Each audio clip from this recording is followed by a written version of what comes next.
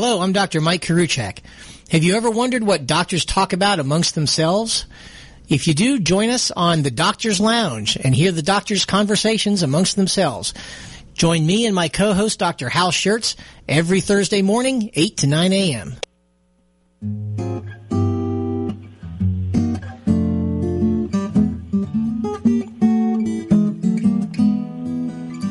Welcome back to the Doctor's Lounge on America's Web Radio. Koriwchak, your host this week. Thanks very much for joining us. The Doctor's Lounge is sponsored by the Docs for Patient Care Foundation. We believe in the free market as the best method to solve the problems facing our healthcare system today. We are also sponsored by the Physicians Foundation, and we have an interesting and very productive partnership with the Heartland Institute and some other organizations, and we're certainly grateful for those relationships. We're also grateful to you, the listener, for your time and your attention. We hope to bring you the best with me and Dr. Hal Schertz, alternating weeks, bring you the very best in healthcare policy chat radio. So, we're here at the end of the August recess. Healthcare has faded from the headlines except for an occasional reminder by someone that they haven't forgotten about healthcare policy, but it's easy to become discouraged at this point. We have had a Republican president, a Republican Senate, and a Republican House of Representatives in place for well over 6 months now, and if you're only paying attention to the surface, you might think there's not a whole lot of progress being made. But remember, part of what we talked about in some other shows, and Dr. Hal has talked about in some other shows, which is that government's not going to be what solves this anyway. And all we really should hope for and strive for at this point is to be sure that they don't pass any legislation that cuts off what David Goldhill calls the green shoots. The efforts by motivated individuals, such as our guest, that are really making a difference in what's happening. And so today we're going to present you with some new reasons to be optimistic about the future, because there is some really neat stuff going on outside of the Beltway, which is the only place that it's going to happen anyway. So with that, I am delighted to introduce someone I am proud to call a colleague and a friend, and who is the president of our group, the Docs for Patient Care Foundation, Dr. Lee Gross. He is the spiritual leader of Epiphany Health, which is one of the leading direct primary care practices in Florida, and he has been so busy. I don't know how the man eats or sleeps or does what he does, but in spite of all that, he has found time to be with us today. So, Lee, thanks so much for joining us. Thanks, Mike. Appreciate the. That's quite the introduction. So hopefully we can live up to that. Oh Lord, well, high bar. That's what happens when you do this too long. You get a little bit too long-winded about stuff. But let's just jump right in. You've got so much to talk about. I'm just going to let you have the microphone and get the heck out of the way and talk about what you want to talk about in order. Outstanding. Well, thank you so much, Mike. As you remember, last year in Dallas, Texas, we put on an incredible direct primary care conference. Thanks in part to our sponsorship, not in part, but largely to our sponsorship by the Physicians Foundation. They gave us a nice grant so that we could invite physicians from all over the country to learn about direct primary care, and they could come and learn about it for free. And what we did last year is we attracted 275 attendees from 41 states to this conference. And this two-day conference was quite possibly one of the most energetic medical conferences you would ever go to. And this was in a time right just prior to the presidential election. Not a word about politics, not a bitter word. And, nowadays when you go to medical conferences, you just see angry people. You see angry doctors, just frustrated doctors complaining about their loss of autonomy, complaining about just how their practices have evolved, how their practices have sold. Now they're working for the hospital. And this conference that we did in Dallas was an oasis from all that. It was high energy. It was excitement. It was enthusiastic. And it, quite frankly, the feedback I've gotten was one of the best medical conferences most of the attendees have ever been to. Well, the great news is, thanks again to the relationship we have with the Physicians Foundation, they have renewed our grant, and we are putting on another direct primary care conference this year in Orlando. So October 12th to the 14th at the Rosen Center Hotel, we will be holding a free for physicians, a CME, Continuing Medical Education Conference on direct primary care. Again, we are going to be partnering with the Florida Medical Association, so we're excited about the relationship we're building with them. They're helping us coordinate the event, and we're getting our CME certified through our relationship with the Florida Medical Association. So, again, promising to be another exciting event. We're expecting 300 attendees at this event. And again, we're able to offer this attendance for free to physicians that want to come to the Orlando area. An exciting place, a great place to bring your families, because our conference is going to wrap up by noon on Saturday. So plenty of time if you wanted to go out to the parks, take your family out, do some exciting things on Saturday and Sunday, and still get back home for work. So just kind of wanted to give you a little perspective of what we're going to be having there. On Thursday night, we're going to open up with a cocktail reception networking event. Now, as you remember, we put all of our videos of these conferences for free on the internet for people up on our website for people to look at.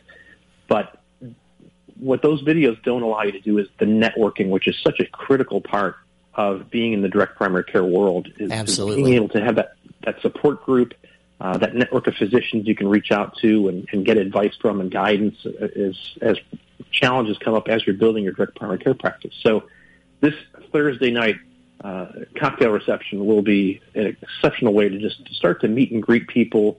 We're going to likely have some Florida lawmakers and some other lawmakers in the area that are going to attend to really try to get a feel for what direct primary care is about.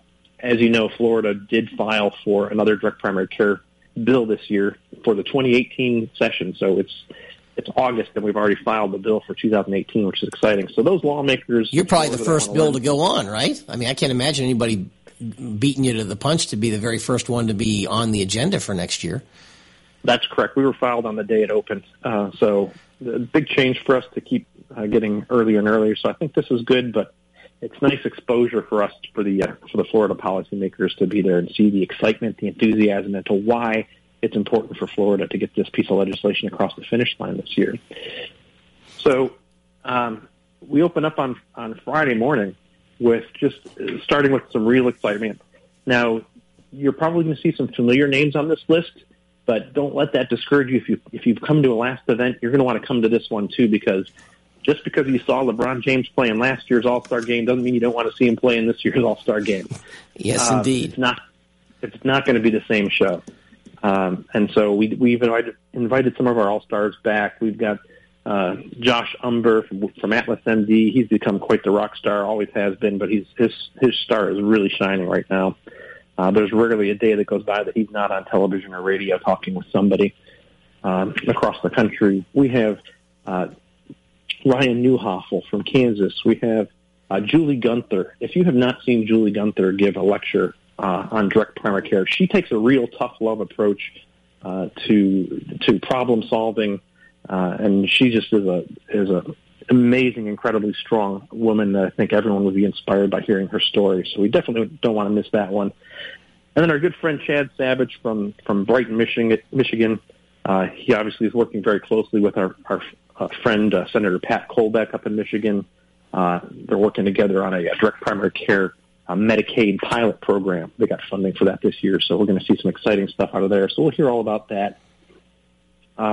We brought back Phil Eskew. Phil Eskew, if you haven't heard that name, you definitely will hear more of it, because he is the brains behind the DPC Frontier website, which is the preeminent legal website in the country, where if you want to learn everything about the legal aspects of starting up a DPC practice, he lays it all out there, and he does it for free, which is incredible. He's so incredibly generous with his time. But Phil is a physician and an attorney, and we passed direct primary care legislation now in 23 states, and Phil's had his hand in so many of those states at pushing to get those across, helping craft the legislation. And he's now, working with the folks in Philadelphia. He's working with the folks in Ohio. And so it's really exciting to see him back up on that stage and giving us an update on legal issues. He's going to do 2 panels for us. He's going to do a first day general session, big picture, explain to everybody what the current legal issues are regarding direct primary care. And then on Saturday, there's going to be breakout sessions. And those breakout sessions are going to be divided into how long you've been in practice. So if you've been in practice less than 6 months, there's a track for you. If you're established and just trying to look to get your practice to the next level, we got a panel for you. So Phil's going to be there with the newbies on that second day on the breakout session to really get into the details of how you set up your practice, how to keep from running afoul of Medicare rules, insurance regulations. And so he's really been generous with his time. We have Jay Kesey from the Direct Primary Care Coalition. He's going to be joining us and giving us a legislative update, just what's happening on the Hill on the direct primary care front. He's going to tell us about the Primary Care Enhancement Act and where that stands. And if you're not familiar with that, that is a bipartisan legislation that allows health savings accounts to be used to pay for direct primary care memberships.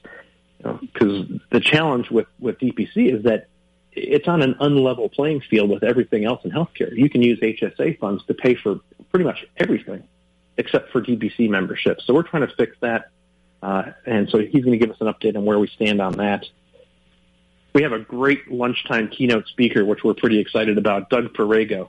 You may recognize that name in the past. He was the author of the Placebo Journal, which is a satirical journal, which I think most physicians probably had carried around at one point in their lives. So he's a direct primary care doctor now in North Carolina. We're excited to have him. Then we're branching into the Free Market Medical Association. We're bringing some of the folks from FMMA along. And Chris Markford, who's a rising star, he's the FMMA chapter president in Florida with the Surgery Center of Clearwater, Orthopedic Surgery Center of Clearwater. And he's doing some great stuff on the state and national levels. Of course, we got to bring our rock star Jay Kempton back in to talk about how our direct primary care doctors are going to be working with self-funded plans, third-party administrators, and I'm, of course, going to join them on that panel. We're going to talk about how you bust the cost curve, not just bend the cost curve. People are talking about how do you bend the cost curve. We're breaking that thing. And so we're going to get to share some of the stories. Here's one of the things we're really excited about also, and I know we're getting close to the end of the segment, so I don't want to take too much time, but there's a really You've got about 45 seconds. And anything you don't finish, we'll just go next segment. All right. So let me just tell you how you're going to go ahead and register for this conference, because, again, there's a small charge to reserve your ticket, but if you're a physician, it's refunded at the door, so there's no cost to you. If you want to register, go to our website. It's the Doctors for Patient Care Foundation, 4pcfoundation.org/DPC 2017. Outstanding. Okay, well, we're coming up on the end of the segment. We have our special guest, Dr. Lee Gross, who is president, spiritual leader of our group, the Doctors for Patient Care Foundation.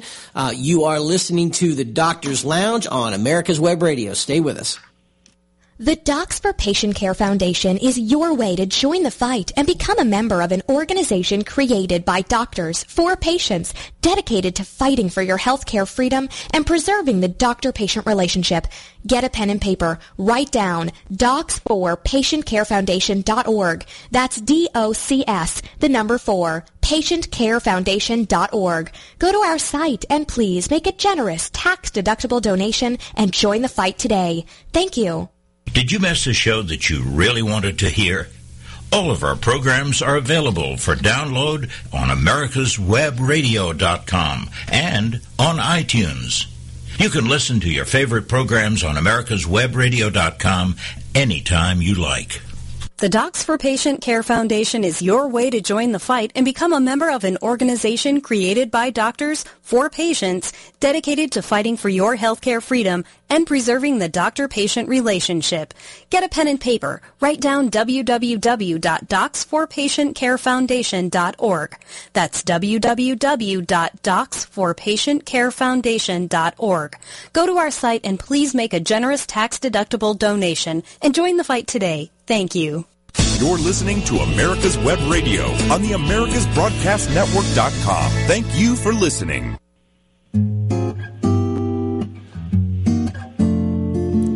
Welcome back to the Doctor's Lounge. Koriwchak, your host here on America's Web Radio. Thanks very much for being with us today. Great to have you along. We have special guest Dr. Lee Gross, who has been so busy promoting direct primary care and doing all the stuff that government can't do to make our healthcare system better. We have been talking about a meeting that's coming up that we are doing. It is the second meeting in the second year of working on how to educate folks on direct primary care. If you're a primary physician, you cannot miss this meeting. This is hopefully going to be the wave of the future of how we can revolutionize the healthcare system from within and lower the cost curve, not just bend it as Lee was talking about, but to bust that cost curve. And we're talking about all the neat stuff that is going on at this meeting. So to register for the meeting, and you need to know this, write this down, you need to go to our website, www.d4pcfoundation.org, and there is a page there that you can register for the meeting. So, Lee, go over again this whole idea of you pay money to register for the meeting, but then you get it refunded to you, and then hopefully you'll do something good with that money. Right, because the meeting is free, we don't want 300 people just signing up for tickets and not showing up to the event. So we want to make sure that people actually intend to come to it. So we do have a $150 registration fee to purchase that ticket. Now, thanks to that sponsorship, that grant from the Physicians Foundation, we're actually able to put on this event for free. So when the physicians actually show up to the event, we're going to go ahead and issue them a refund of their $150 minus a processing fee for our registration. And if they really like the kind of work the Docs for Patient Care Foundation is doing, they're going to have an option to go ahead and make a tax-free donation to the Docs for Patient Care Foundation. So if they feel like it's worth their efforts, they can give us that $150 in donation. They can give us more if they want to, of course. But that's right. No donation is too big or too small, as we always say. But yes, hopefully you'll do two things. One is you'll come to the meeting and learn all the neat stuff that's going on, and the second is to donate that money to those of us who do this work and donate our time. And Dr. Lee here donates hundreds of hours every month or so to make this work. So if you like what you see at the meeting and you like what you hear, please leave at least some of that money behind so that we can continue the work. So, Lee, we weren't through yet, I think, if I understand correctly. We weren't through yet going through the agenda and talking about all the neat stuff that's going on and the neat people that are going to be presenting and leading the discussion. So go ahead and finish that up. So here's one that I'm really hoping we can finalize.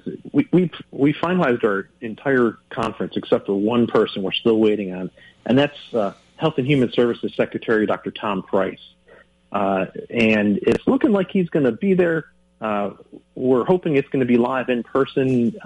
There's a chance it might be live via Skype, but we really do hope to have him. And what we'd like to do is we're going to do a live interactive question and answer session with Secretary Price. So we're going to discuss with him just the relieving the regulatory burden on physicians, which I think is something he is uniquely positioned to understand and to help in that process. So hopefully we can pull that one off. We'll be announcing that one finally shortly.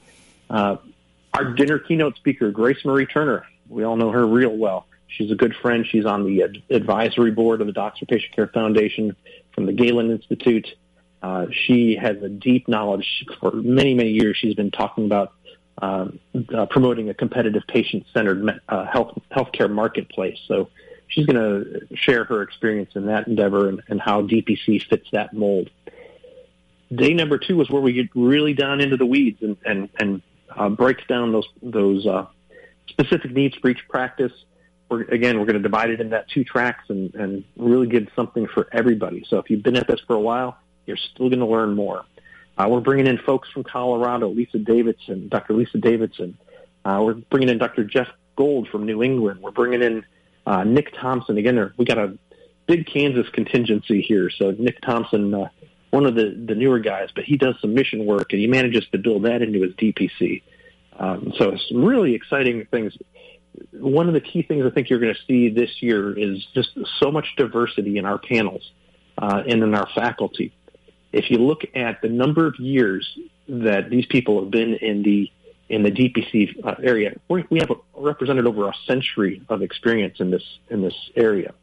Dr. Jennifer Herader, Dr. Alicia Haynes from Florida. We're excited to have her. Vance Lassie. If you have not met Vance Lassie, you need to meet this gentleman. He's going to show you his Vanceonomics for how he can put up a practice on a dime. This man is incredible, the kind of value he can provide, and he's going to share some of his cost-saving tips in starting up practices. Kim Korba from Pennsylvania is going to sort of round it out. And then the most exciting panel I think we had last year was a panel that was led by Julie Gunther, where she interviewed about eight different physicians that had started up practices and really just got them to share their pearls, their wisdom, their big mistakes, their big successes. And one of the important things we're going to do this year is you've probably heard of some fairly high-profile failures in DPC. Turntable Health, Z-Dog MD, Zubin Damani, his practice in Las Vegas closed down. We heard about, of course, the catastrophic issues with Q-Liance in Seattle, Washington.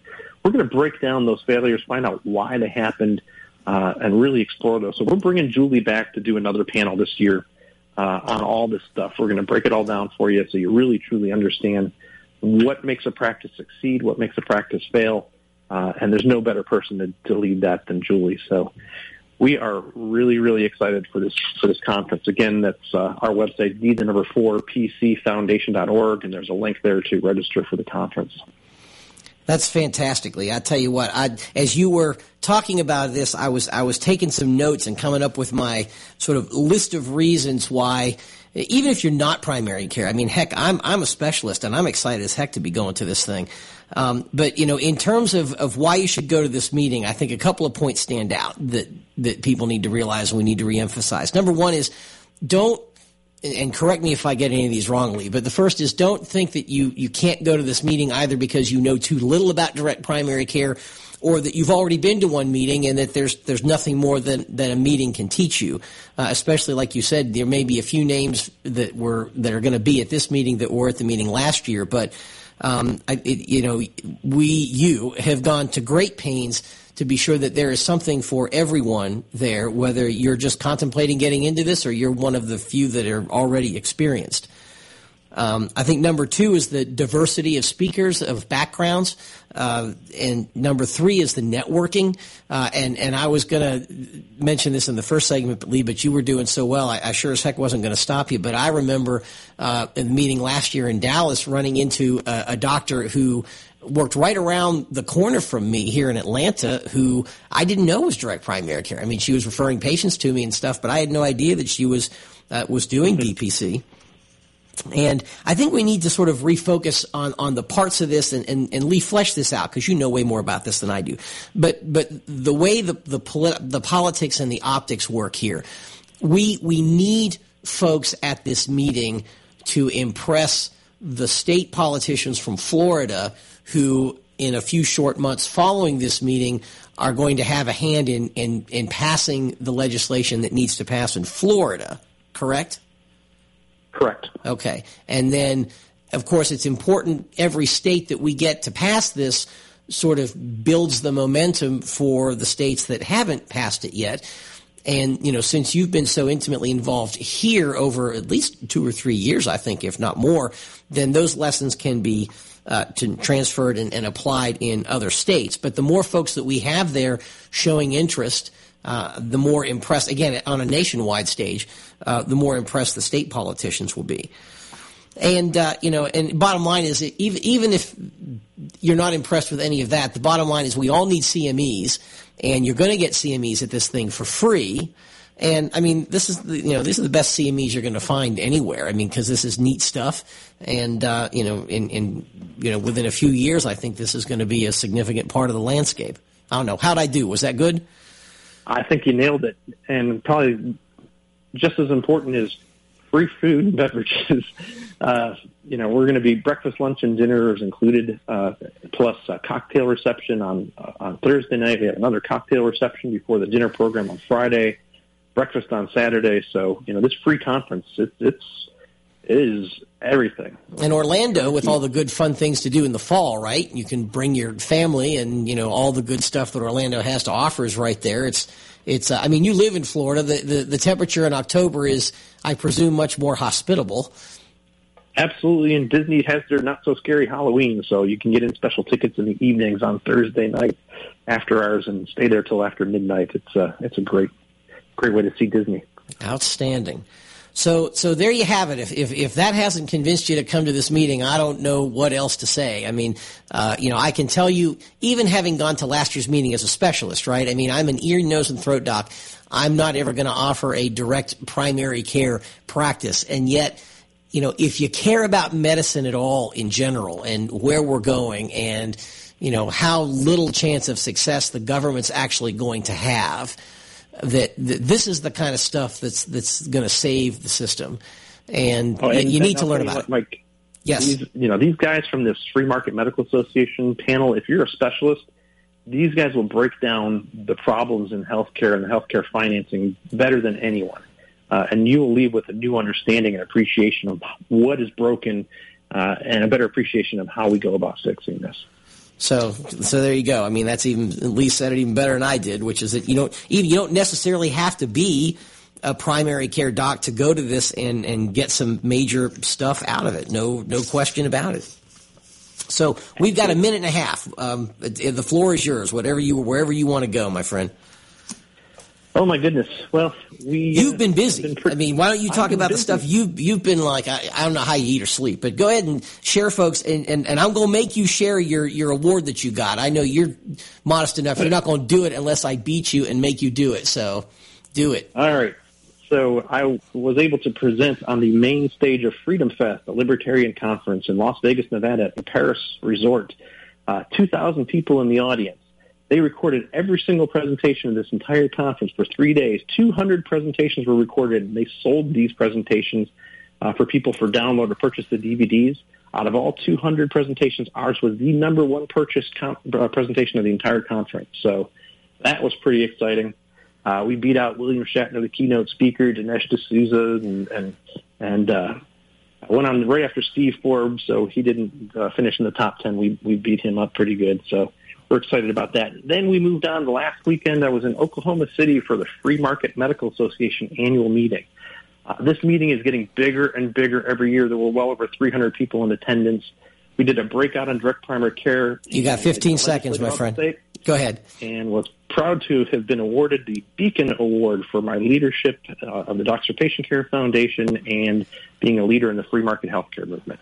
Outstanding. All right. Well, we're done with this segment with special guest Dr. Lee Gross. You're listening to the Doctor's Lounge on America's Web Radio. The Docs for Patient Care Foundation is your way to join the fight and become a member of an organization created by doctors for patients, dedicated to fighting for your healthcare freedom and preserving the doctor-patient relationship.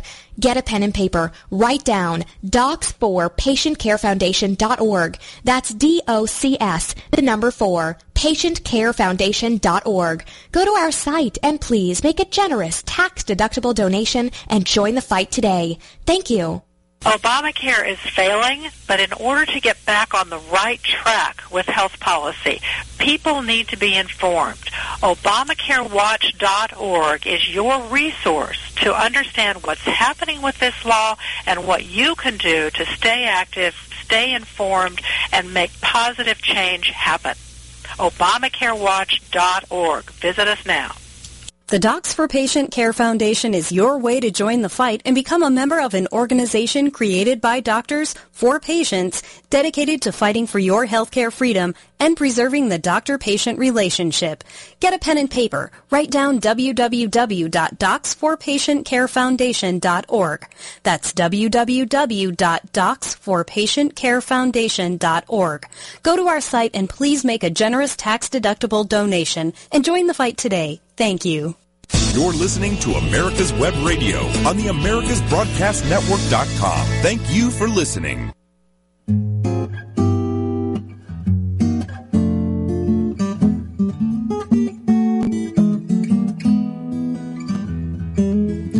Welcome back to the Doctor's Lounge. Dr. Mike Koriwchak, your host for today's show. It is good to be with you today. Thanks for being with us. The Doctor's Lounge is broadcast live Thursday mornings on America's Web Radio and is available by podcast at the Apple Store anytime that is most convenient for you. So thanks again for your time and attention. We ask you again, as we always do, for your financial support. Please go to www.d4pcfoundation.org and please give generously. If you like what you hear, we need your contributions to continue to bring you the very best in healthcare policy chat radio. So thank you very much once again. So, as healthcare news, policy, whatever, has kind of taken a momentary backseat on the world stage to dictators with their fingers on the nuke button and lowlifes in Virginia with their foot on the gas pedal, and in the shadow of the upcoming eclipse, which will cut a big diagonal path across the United States, there hasn't been a lot of room to talk about healthcare and healthcare policy in the news of late. However, we'll start off the show with an announcement. Not a big announcement, but an announcement of sorts about our practice, my practice I work in, ear, nose, and throat of Georgia North in the Atlanta area. We are officially, after 13 years with one particular electronic medical record system, we're in the hunt for perhaps a new one. Not guaranteed. We have a lot of sort of milestones coming up in our computer infrastructure, our IT infrastructure. And without making this little personal story too long, our servers, right, the beige boxes that you buy to run all this stuff, are getting old. In 13 years, we've only purchased 2 sets of systems. And probably within the next 90 days, the computers that we have, which are almost 8 or 9 years old, which, you know, in computer terms, that's like, 150 in dog years, so to speak. They are old, long in the tooth, well past their useful lifespan, and it's beginning to show. This morning, we were down for the first 30 minutes of our day, which is recoverable, but is actually a real disaster if you think about it. They managed to get the servers back up, but it takes a lot of manpower and people have to drop what they're doing, and you never know when you start seeing patients when the computer's going to come back up, and it's really a very crippling thing. So as we look at whether we should buy all new computers or go to the cloud, right, instead of buying the computer space, you lease the hardware, and you never know where physically it is. But that seems to be the way of the future. So as we're making all these changes, we're thinking, well, maybe we should at least look after 13 years and see what's new out there. So in the process, we're kicking tires. We're talking to other vendors. The odds are probably, greater than 50-50 we'll stay where we are. But it's good after 13 years to kind of look around and see exactly what's out there, because you never know. So to that end, my administrator and I were invited to go to an executive-level dinner, as it was called, 2 nights ago, down in swanky Buckhead in Atlanta, and listen to the executives, the C-suite folks of this particular well-known top-tier EMR vendor, I won't say their name, to listen to their strategic plan, not so much to see a demo of their EMR product. It was sort of a higher level thing than that, but to listen to their strategic plan and to hopefully, in their eyes, be impressed, be dazzled by some new, brilliant strategy. And they began the talk saying, we want to completely change the image of our company. We want to completely change where we're going. We want to go after the business of the independent physician, which was very interesting since so many physicians are now employed, and independent physicians are a progressively shrinking breed. I think it's down to 30%, but they profess to be most interested in doctors like me and my partners.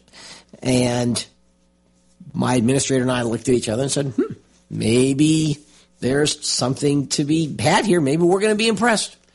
Maybe we're going to be dazzled. But unfortunately, as we listened to an hour's worth of presentation over a very nice dinner, we were disappointed.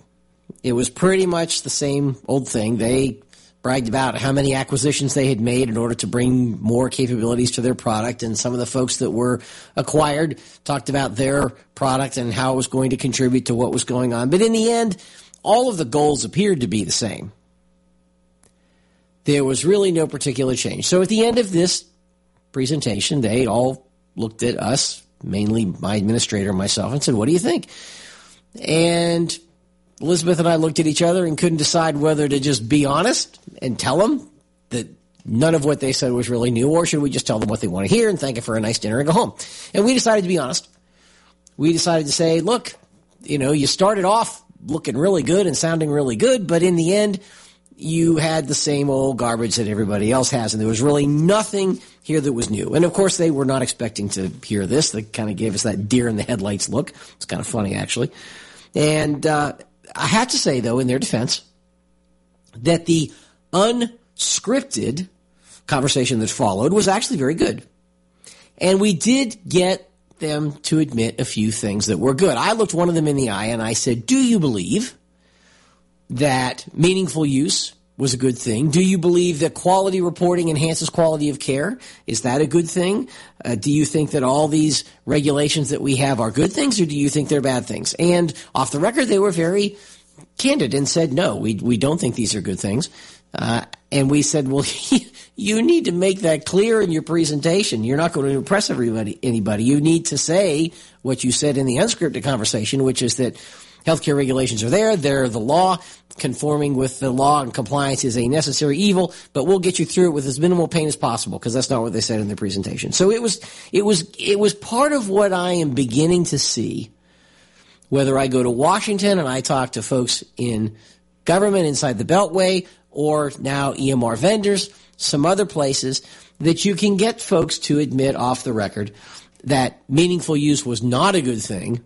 I mean, it was a great thing financially for the vendors, but that it was not a good thing in terms of where it took the industry. It was not a good thing for healthcare itself, not a good thing for patients, not a good thing for the physicians charged with the task of actually taking care of patients and being most responsible for how well they do. And they did say meaningful use wasn't good. Quality measures weren't good.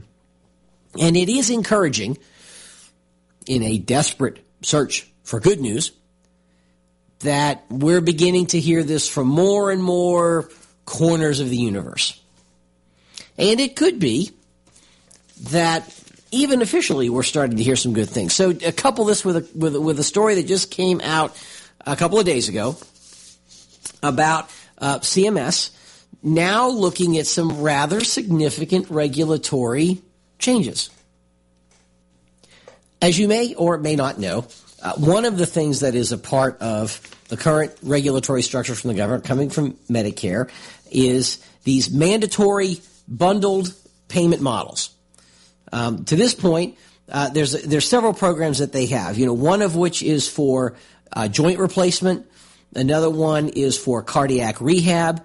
There are others that have to do with sort of episodic care, like acute heart attack, myocardial infarction, coronary artery bypass graft, surgical hip, femur fracture, sort of these common things that have very common treatment pathways, that CMS had these programs in place to do sort of a single bundled payment sort of thing. And some of these were going to go live in October of this year. But CMS has, as of the 16th, 2 days ago, made some major changes here. The first is that they have made the joint replacement model bundled payment protocol voluntary instead of mandatory in 33 out of 67 areas. So that's very interesting. Most of these, I think, are rural areas and low-volume hospitals who can still participate in the joint replacement bundled payment protocol if they want to, but now it's voluntary. And I think that's very interesting and very relevant. Even more impressive is the fact that some of these have actually been completely canceled, or they've been proposed to be canceled. The advancing care coordination through episode payment models and cardiac rehab has been proposed to shut that down completely. And I think that's very interesting, especially the voluntary part, because as you may or may not remember, what I've advocated in recent months is that the entire MIPS-MACRA thing, the whole meaningful use program, you know what MIPS and MACRA are if you listen to us, the big program that's tied to meaningful use in electronic medical records that has been mandatory all these years, could go voluntary. And so it's interesting that if they can go voluntary on some programs that have long been regarded as mandatory, maybe they can go voluntary on some other ones. Tom Price, HHS Secretary, has come out against mandatory bundled payment programs. And interestingly, one of the major physician deputies at CMS, one Dr. Pat Conway, very nice guy that I had the privilege of meeting in February of last year, was actually in support of mandatory bundled payment programs, and he is actually leaving CMS as of October 1st, I think, to join Blue Cross Blue Shield of North Carolina. So there are some major personnel shakeups going on which would support the theory that we're seeing major changes within CMS, and maybe as the months go by, we're going to get more good news out of CMS. And that would be a very good piece of news indeed. Not all the news is good out of government, however. It can't be that rosy.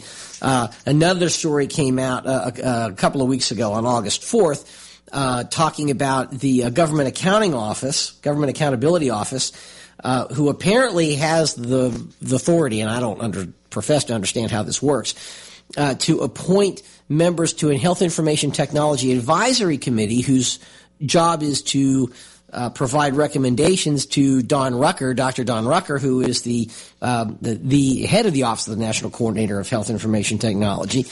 And I thought, well, this is interesting.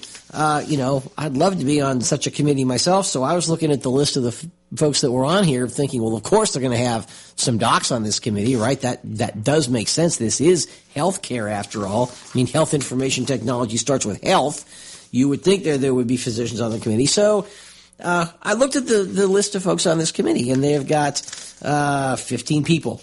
5 of them are appointed to 1-year terms, 5 appointed to 2-year terms, 5 appointed to 3-year terms. So 15 people. Out of 15 people, how many do you think are physicians? 10? No. 7? Nope. You're getting warmer. 5? No. 3? There is 1. There's 1 physician on this committee. It is one Dr. Terrence O'Malley, a geriatrician at Mass General Hospital. So geriatrician's probably not a bad specialty to have, but only 1 doctor? This is ridiculous with 15 people. Inappropriate. So, I don't know. This is how this will affect what's going on, or whether at least I can tell you that having spoken with Dr. Rucker a couple of months ago, I will tell you that he gets it. So hopefully whatever recommendations come down, it sounds like it will be filtered through a competent mind, in Dr. Rucker. So we are at the end of the first segment. You are listening to the Doctor's Lounge on America's Web Radio. Stay with us. The Docs for Patient Care Foundation is your way to join the fight and become a member of an organization created by doctors for patients, dedicated to fighting for your healthcare freedom and preserving the doctor-patient relationship. Get a pen and paper. Write down docs4patientcarefoundation.org. That's DOCS, the number 4, patientcarefoundation.org. Go to our site and please make a generous tax-deductible donation and join the fight today. Thank you. Did you miss a show that you really wanted to hear? All of our programs are available for download on americaswebradio.com and on iTunes. You can listen to your favorite programs on americaswebradio.com anytime you like. The Docs for Patient Care Foundation is your way to join the fight and become a member of an organization created by doctors for patients, dedicated to fighting for your healthcare freedom and preserving the doctor-patient relationship. Get a pen and paper. Write down www.docs4patientcarefoundation.org. That's www.docs4patientcarefoundation.org. Go to our site and please make a generous tax-deductible donation and join the fight today. Thank you. You're listening to America's Web Radio on the AmericasBroadcastNetwork.com. Thank you for listening.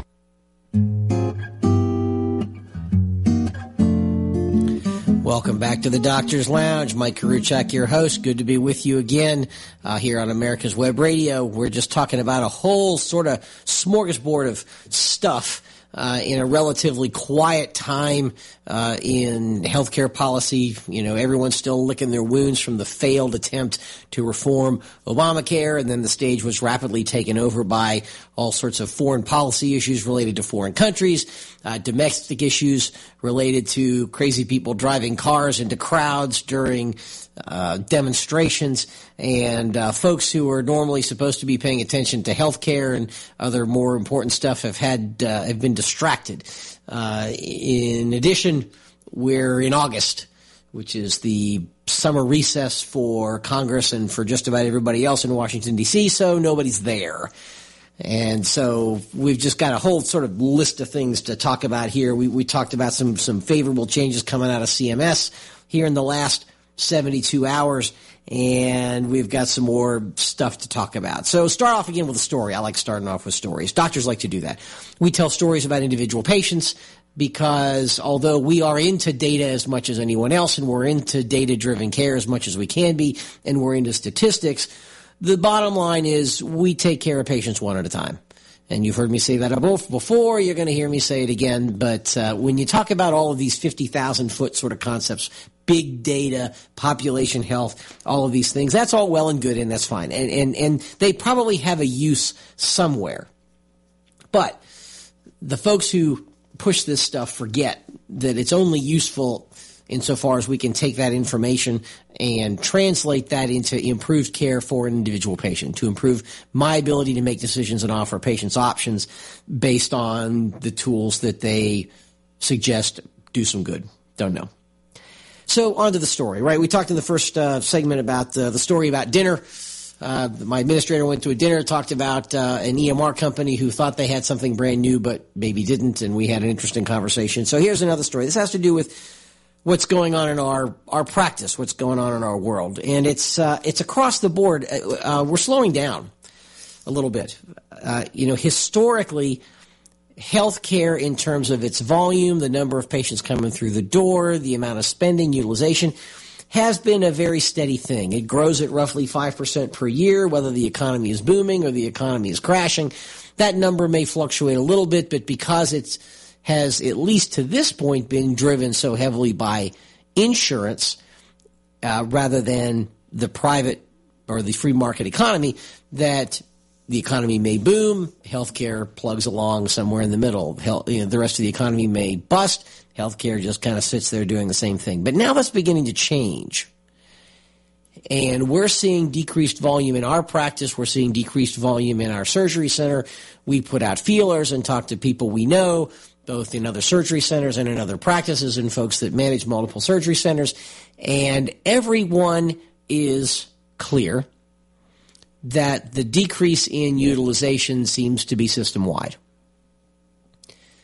The most common thing that's blamed, and again, this is intuitive, this is not a data-driven thing, this is a theory based on intuition, that this is because of high deductibles. Not only the Obamacare exchange policies, which of course have rising premiums and rising deductibles, but because of all of the extra regulatory burdens imposed, not just by Obamacare, but by 50 years of increasing government regulation, is slowing things down. Premiums are going up, deductibles are going up, and folks are getting sticker shock every time they need something significant in healthcare. And at least in surgery centers in Atlanta, there are a sizable number of cancellations going on. And the most common reason for these cancellations is that people get sticker shock when they look at their deductible and the package is put in front of them in terms of how much insurance will pay, how much you're responsible for as the patient, and what the total cost is. And folks are walking away from procedures, in many cases procedures that they need. Now, you might say, well, hey, that should be a good thing, right? I mean, we're talking about, costs out of control, overutilization, no brakes on overutilization, growth, etc. So, this means that high premiums and high deductibles must be a good thing, or at least the high deductibles, right? Well, partially. I think it does prove that when you give patients first dollar cost, and at least in the case of doctor-owned ambulatory surgery centers, you can see some price transparency, that at least you know exactly what all the line item costs are going to be for your procedure before you actually choose to do it. as opposed to hospitals that won't do that for you. They just say, come and get the surgery and get your procedure, get your care, and we'll tell you what it costs afterward. There is price transparency up front, which is good. So when you combine upfront pre-transaction price transparency with first dollar cost, you're going to get a decrease in utilization. The problem is that high deductibles and price transparency only give you half of what you need. The incentive to not get care is a little too strong, and I can tell you in my own practice, there are folks going without care who really, really need it. It's not just a matter of going, it's a mild symptom thing, it's not worth it. Folks who really need stuff and can get it. And what are the missing pieces? Well, the big missing piece is a health savings account. Because the folks that are faced with a $5,000 deductible for their elective procedure don't have $5,000 to spend. So even if they say to themselves or say to you, their doc, I would pay $5,000 for this if I had it, but I don't. So the health savings account would sort of modulate that a little bit or mitigate that problem a little bit, so they would have a few $1,000s in their pocket at least after a year or two of putting money away, and be able to say, I've got the money, so I can now decide it's either worth it to me or it's not. And if it is worth it to me, at least I have the capability of acting on my choice. The other part of the problem has to do with how deductibles are structured, right? That $5,000 deductible applies regardless of the urgency of your need. And so whether it's something elective that's just a symptom thing or something that's urgent that is a matter of your well-being, you still have a $5,000 deductible. So I would rather see a catastrophic only policy or something analogous to that, where the coverage for bad stuff is solid and the care is truly affordable, and only when you get into things that are more elective would it be something that there would be more financial burden on the patient, so that you're actually reducing the footprint of insurance to true insurance, as we've called it here, where claims are rare but they're big, and the vast majority of folks pay into the pot, kind of like life insurance and car insurance, right? We've talked about that before. So I think the concept of a deductible as it's currently used is a little bit too much of a disincentive to spend. But it does show that when you put some of these things on the table, that it does work to sort of depress things. Okay, let's move on to something totally different. Just, again, a smorgasbord of things. What I do to get ready for the show is as I see interesting articles come across my doorstep, I'll mark those and email the links to myself and put them in a file. And when it comes time to do show prep, I'll go through all that and kind of find the interesting stuff. So, in the absence of some big overriding topic, since we've kind of beat healthcare reform to death and we're sort of looking for some other interesting things, health, IT, other places, these are the articles that I kind of saved and then come up. So here's something very interesting about Big Pharma, and you may have run across these already, but you have heard us discuss, and we talked about this a lot last year when we talked about the $600 EpiPen, and how is it that a prescription drug with about 50 cents worth of drug in it, plus an inexpensive delivery mechanism, ends up costing $600 for a 2-pack when it only costs you about $20 to make the darn thing. And in those shows, I introduced you to the concept called a pharmacy benefit manager, which is a third party to the third party. It's actually a fourth party, right? So when you get your insurance card with Cigna, the Blue Cross Blue Shield, whatever, the prescription benefits actually come from a separate entity, such as a CVS Caremark or something like that. So you not only have a third party, which is the insurer itself, you have a fourth party, which is this pharmacy benefit manager. And we talked about some of the perverse, awful stuff that goes on where they're no longer, drug manufacturers no longer compete on price, they compete on rebates, or they compete on clawbacks, and so that actually drives prices up, not down. So this is all now finally coming into some legal action. And a lawsuit has been filed against CVS, Caremark, and one other one. It doesn't show up in the article here, but this whole idea of your copay for your prescription may be more than the cash price. So if you are getting an inexpensive drug, let's say amoxicillin or Bactrim or something that's been a long, while, been out for a long time, there's multiple generic brands available, and the thing is dirt cheap if you pay cash, might cost significantly more if you whip your insurance card out, show that to the pharmacist, and you end up paying a copay rather than a cash price. So the plaintiff in this lawsuit, one Megan Schultz, paid $165 for a prescription, which had she paid cash and had no insurance card would have only cost $92. The allegations are the pharmacy knew that the copay exceeded the cash price. They charged her the higher price anyway, and here we are. So now there's a rash of articles coming out, which I suggest you read. I'm just sort of giving you the quick 50,000-foot view, that these pharmacy benefit managers will force pharmacies to charge the copay even if it exceeds the cash price. And so now hopefully all of this stuff will sort of come to light. And I've always been very frustrated with the whole concept of a separate pharmacy benefit manager where drug costs and care costs for care are in different silos. We run across this because there are a couple of common situations in my specialty where if we could get the right drug for a patient, we could control their disease process well enough to make the need for surgery significantly less. The problem is you can't offer that to the insurance company as an incentive because the pharmacy costs and the care costs, the surgical costs, live in completely different silos. So I can't go to an insurance company and say, if you will improve expensive drug X, I won't have to do surgery Y. Well, they don't care because the pharmacy benefit manager doesn't pay for the surgery. All they care about is cutting the drug costs. This whole concept that something that's well managed medically might not have to be operated on, there's no incentive to make that work. One hand doesn't know what the other one's doing.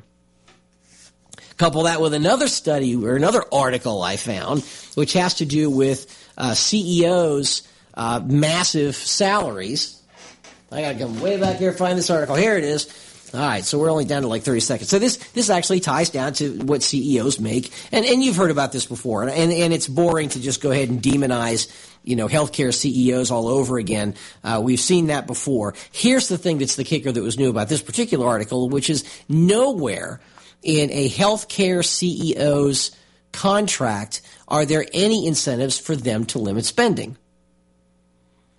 So you would think they would get bonused if they could control spending. Actually, it's the opposite. And David Goldhill's discussed this before. Insurance companies don't lower costs. They increase costs because their incentives are to grow and have more claims, which allows them to charge more premiums and allows them to have more profits.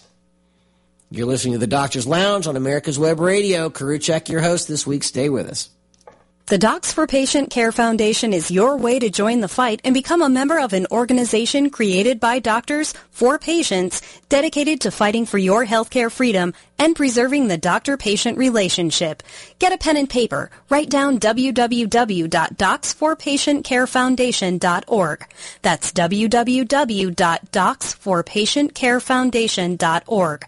Go to our site and please make a generous tax-deductible donation and join the fight today. Thank you. You're listening to America's Web Radio on the AmericasBroadcastNetwork.com. Thank you for listening.